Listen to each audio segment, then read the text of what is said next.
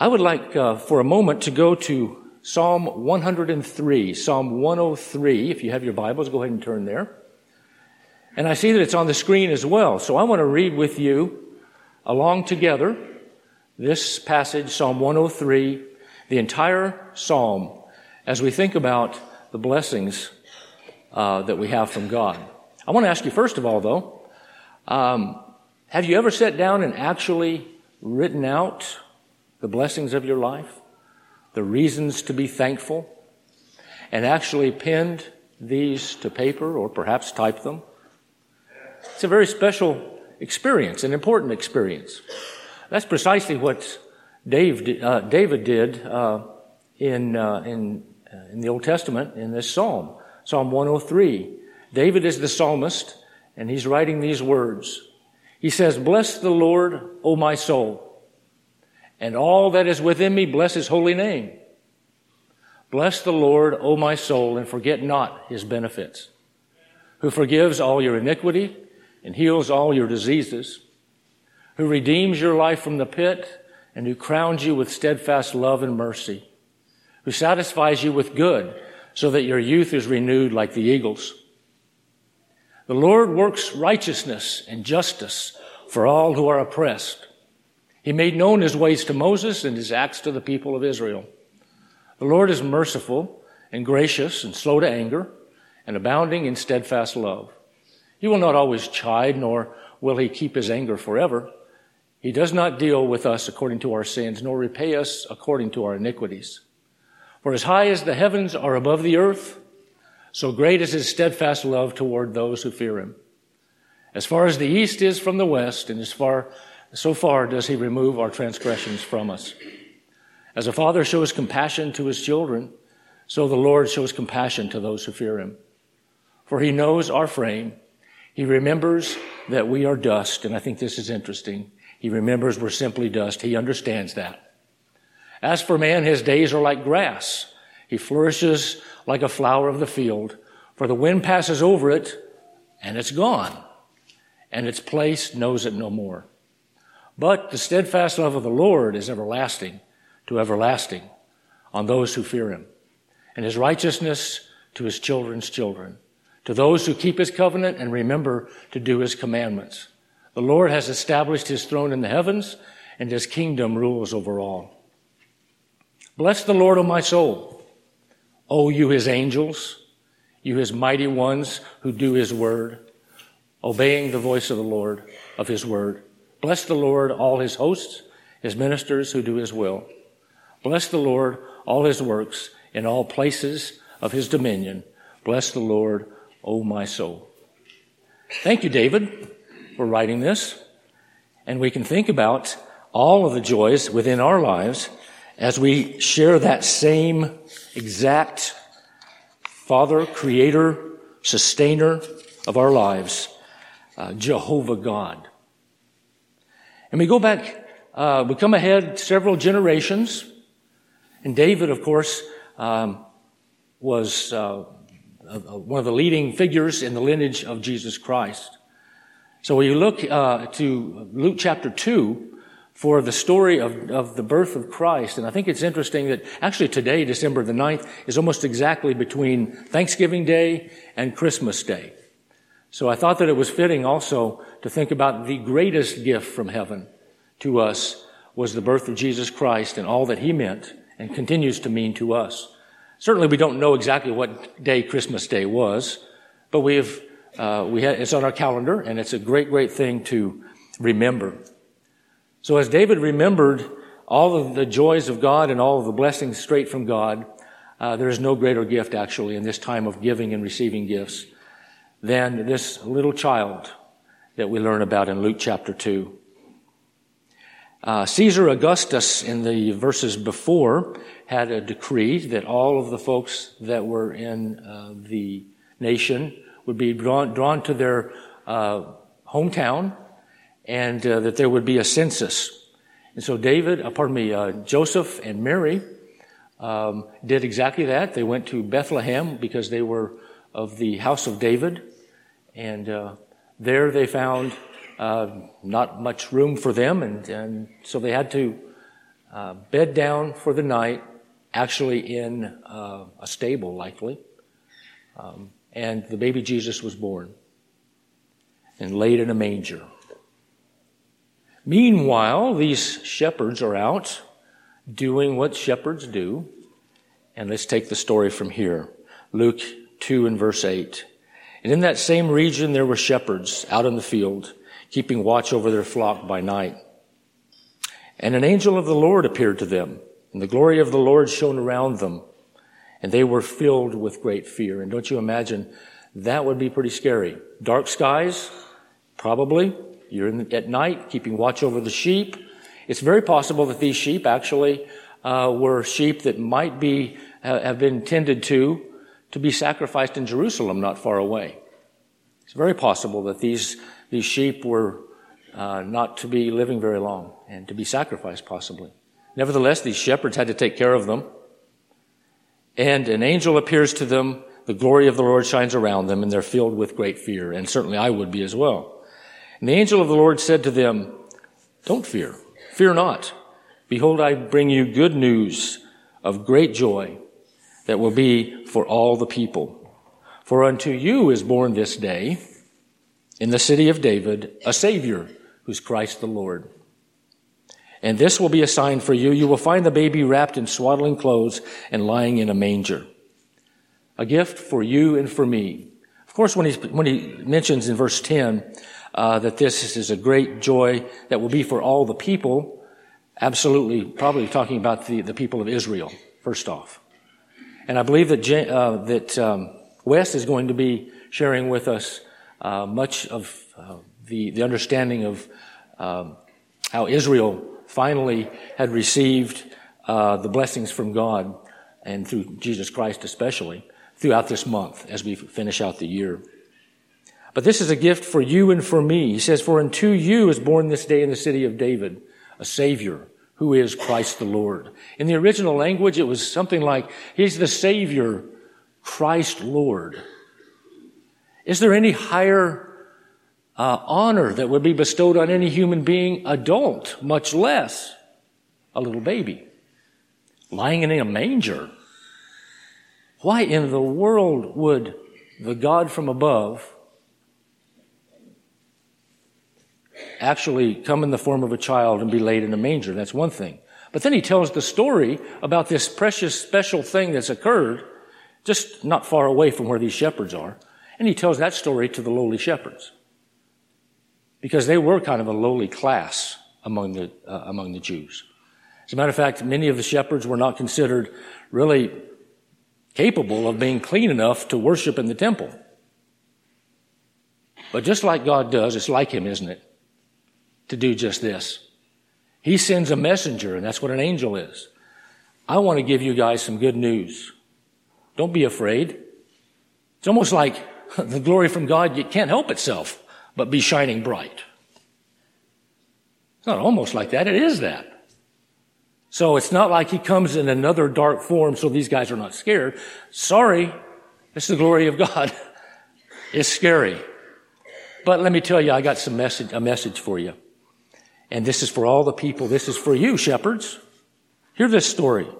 And in Bethlehem, the city of David, you'll find this baby wrapped in swaddling clothes. Well, likely in Bethlehem, there's many little babies wrapped.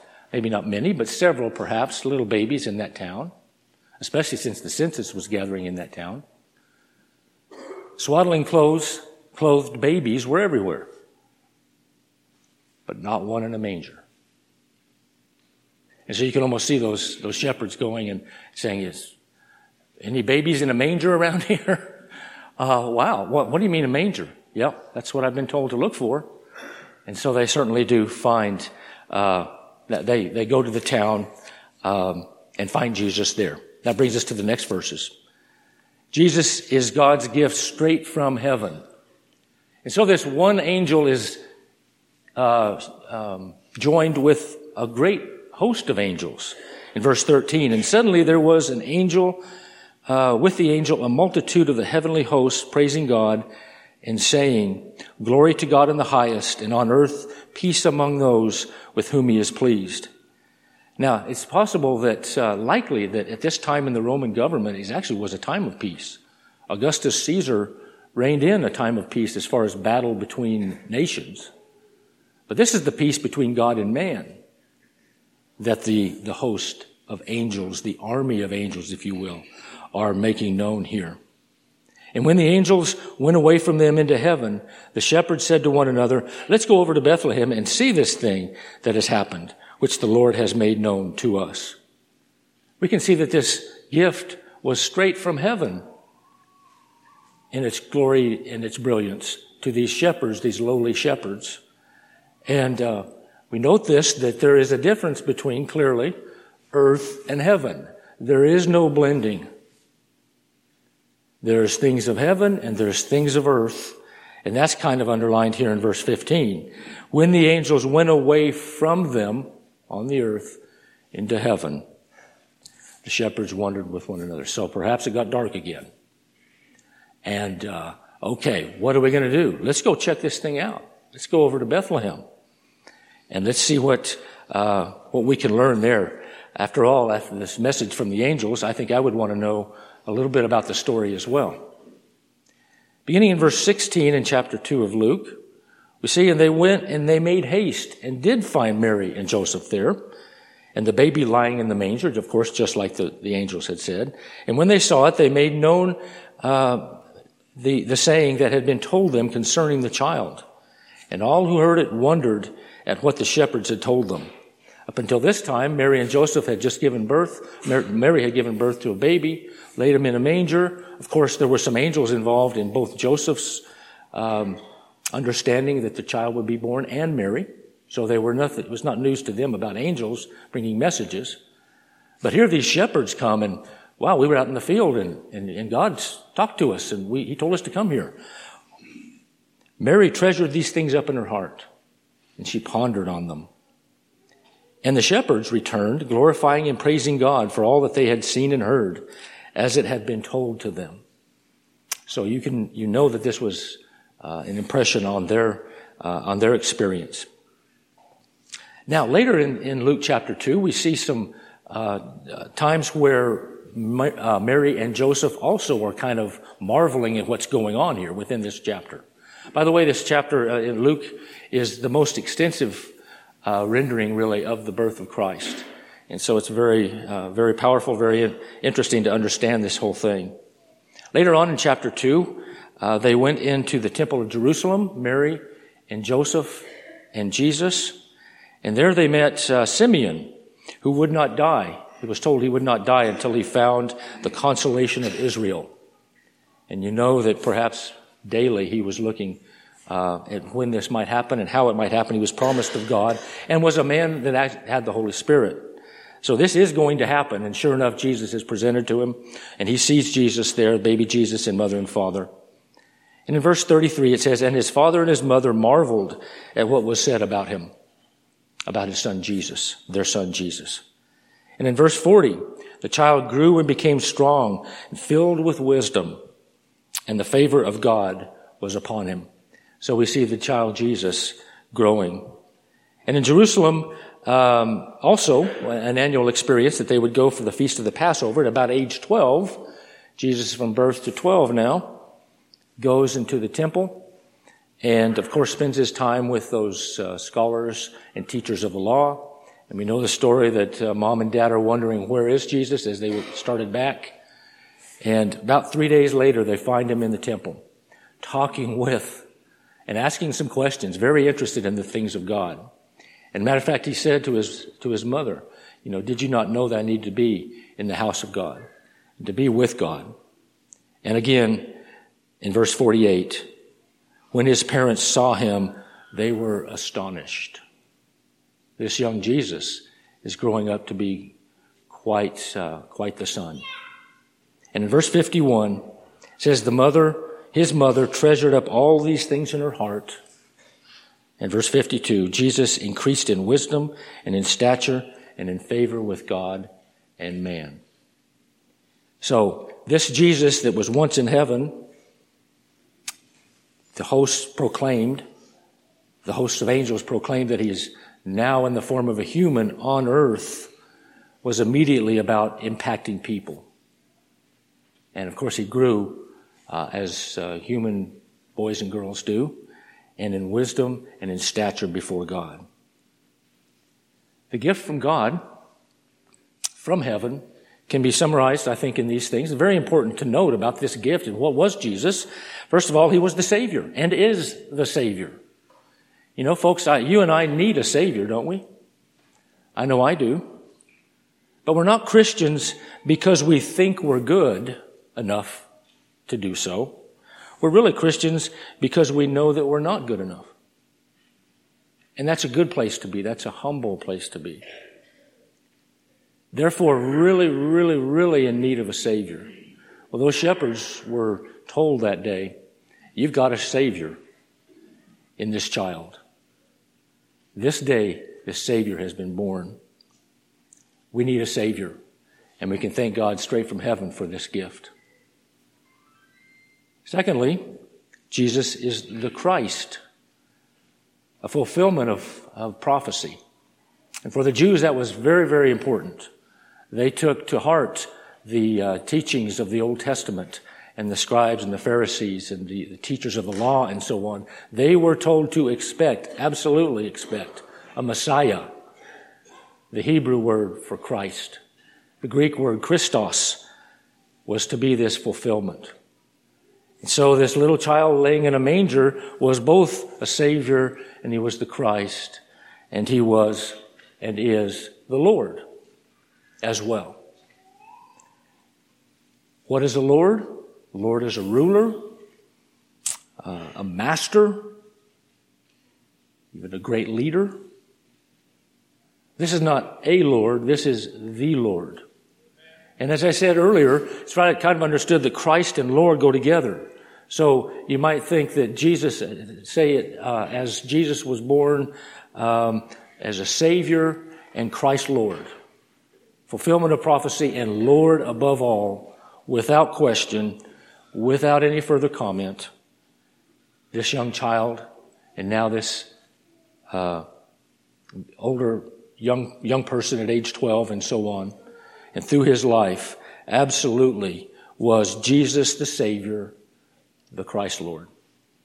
But I want to share with you one thing also that certainly Mary pondered in her heart, these things that she had heard. My child is going to be the Savior, the Christ, the Lord. I think thirdly, it's important also. Fourthly, to think about Jesus as the perfect role model. And so that brings me to one example of him being the perfect role model. Of course, Jesus grew up 12 years old, grew up to be about 30 years old and called into ministry, was baptized, and went about proclaiming all the good news that the shepherds, that the angels had told about early on. And about 60 years after the birth of Christ, roughly AD 60, much has gone on, of course, in these years.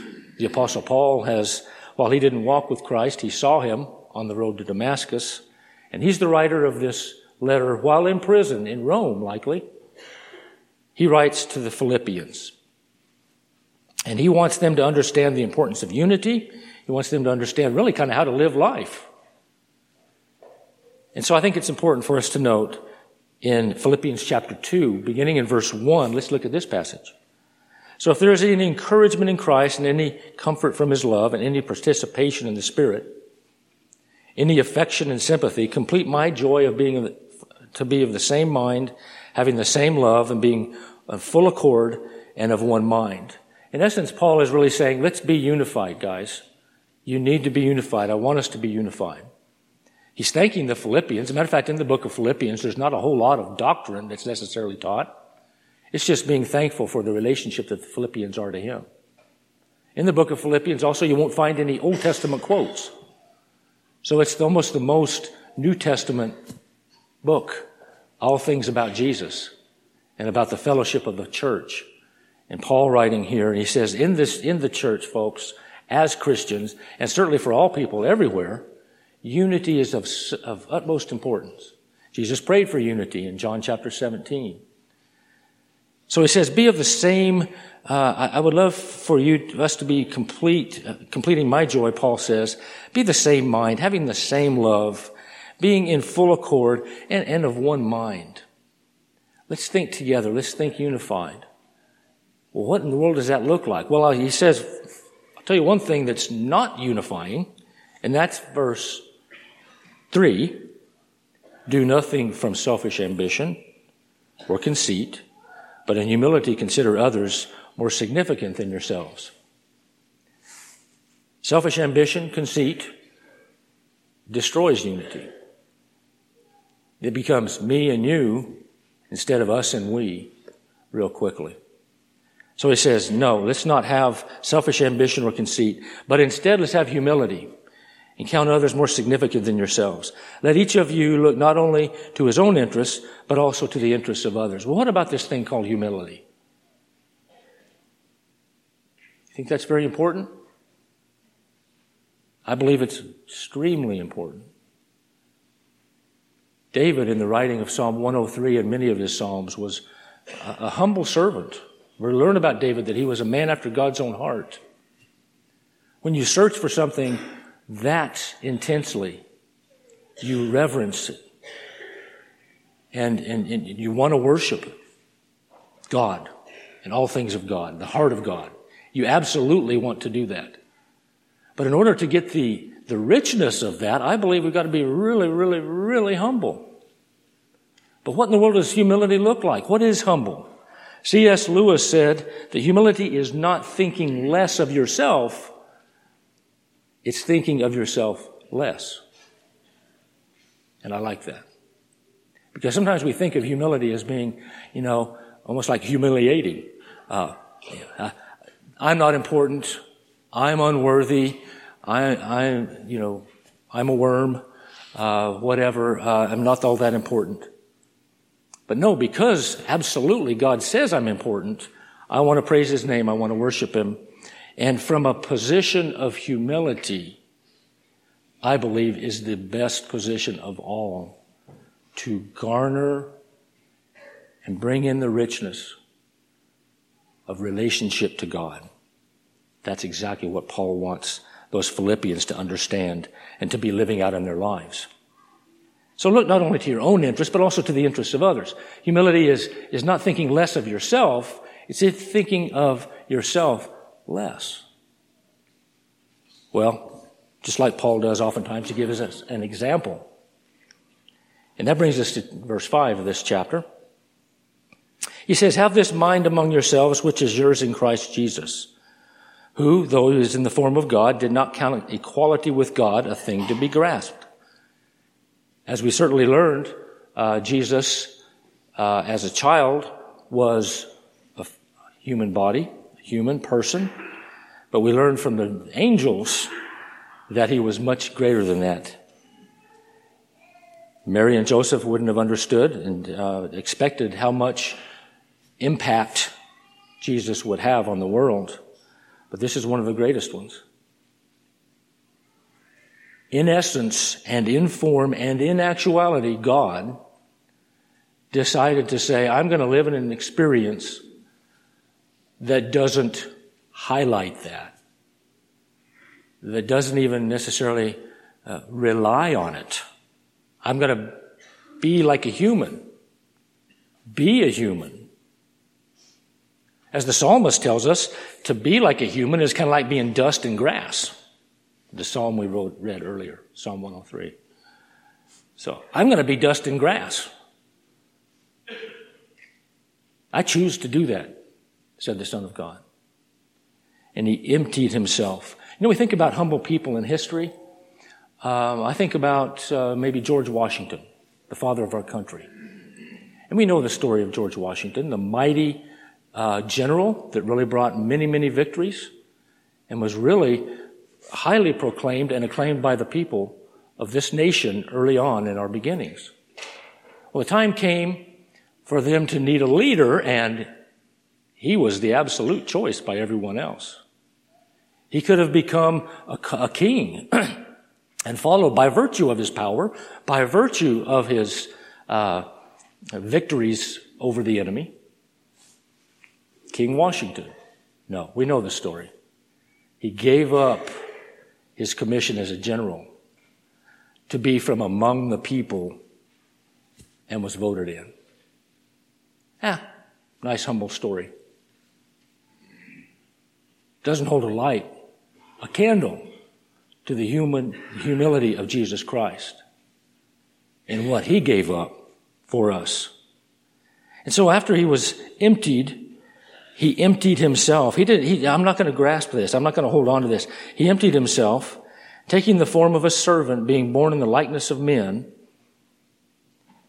and being found in human form, he humbled himself, becoming obedient to the point of death, even death on the cross. So, God himself, actually God, came to live among dust and grass and be human. But not only in his human experience was it just a human, he wasn't even acclaimed and praised or among the people. As a matter of fact, they were on his case all the time because of who he was, largely. He was a servant. And they would see him and say, what are you doing hanging out with all those sinners and lowlifes? He might answer, because I'm a servant. He was a servant. He was born in the likeness of men, as in certainly the baby Jesus. And being found in human form, he actually did humble himself. So we know that the Son of God absolutely did not think less of himself, but he thought of himself less. And we are, of course, very grateful for that. A great role model. Well, now what? Thanks, God. Thank you, Jesus. God and man in one. Well, God gets the last word on this. He says, since this went on, of course, the death on a cross, and from obedience, let me go with that for a second. As a human, he died, and then he died a death, a cruel death of a criminal on a cross for you and me. We just cannot outdo the humility here. And sometimes do we, in our humility, sometimes think, I'm a pretty humble person, and we get prideful about it. All we need to do is lift our head up and see what God has done for us and who and what God is. And we'll be in a good position to be humble enough, really humble enough, to soak up this goodness and to find the riches that are there. But Jesus absolutely chose death ultimately, and chose death on a cross. Almost as if God is reaching down and he's getting his fingernails dirty as he reaches down to us, every single human being, and bringing them along to be with him. Well, as I said, God gets the last word. Therefore, God has highly exalted him and bestowed on him the name that is above every name, so that at the name of Jesus every knee should bow, in heaven and on earth and under the earth, and every tongue confess that Jesus Christ is Lord, to the glory of God the Father.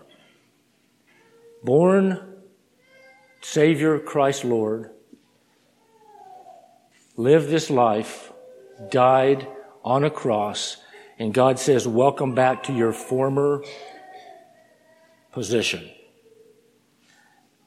by virtue of what you've done. And we're thankful, of course, that Jesus Christ is at the right hand of God at this time.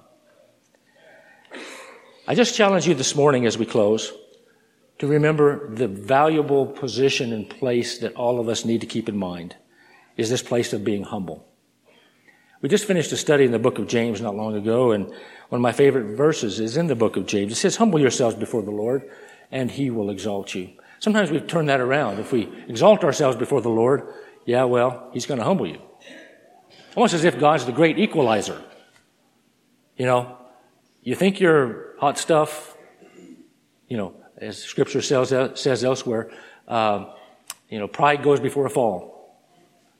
But if you're not thinking all that much of yourself and you're humbled on purpose, or maybe even hurt and challenged in how you feel about yourself in the world, he's going to lift you up. But my challenge for us all this morning is to embrace the position of humility. In that position, and only in that position, as I think God certainly would have us understand, can the richness of God be appreciated and lived out. So this morning, perhaps you have found and recognized rightly your humble place, and my humble place. And now in your humility, perhaps you need to submit to God. Romans chapter 6 talks about that if we're buried in Christ, we will be raised to walk in newness of life, much like Jesus was humbled himself and became exalted by God.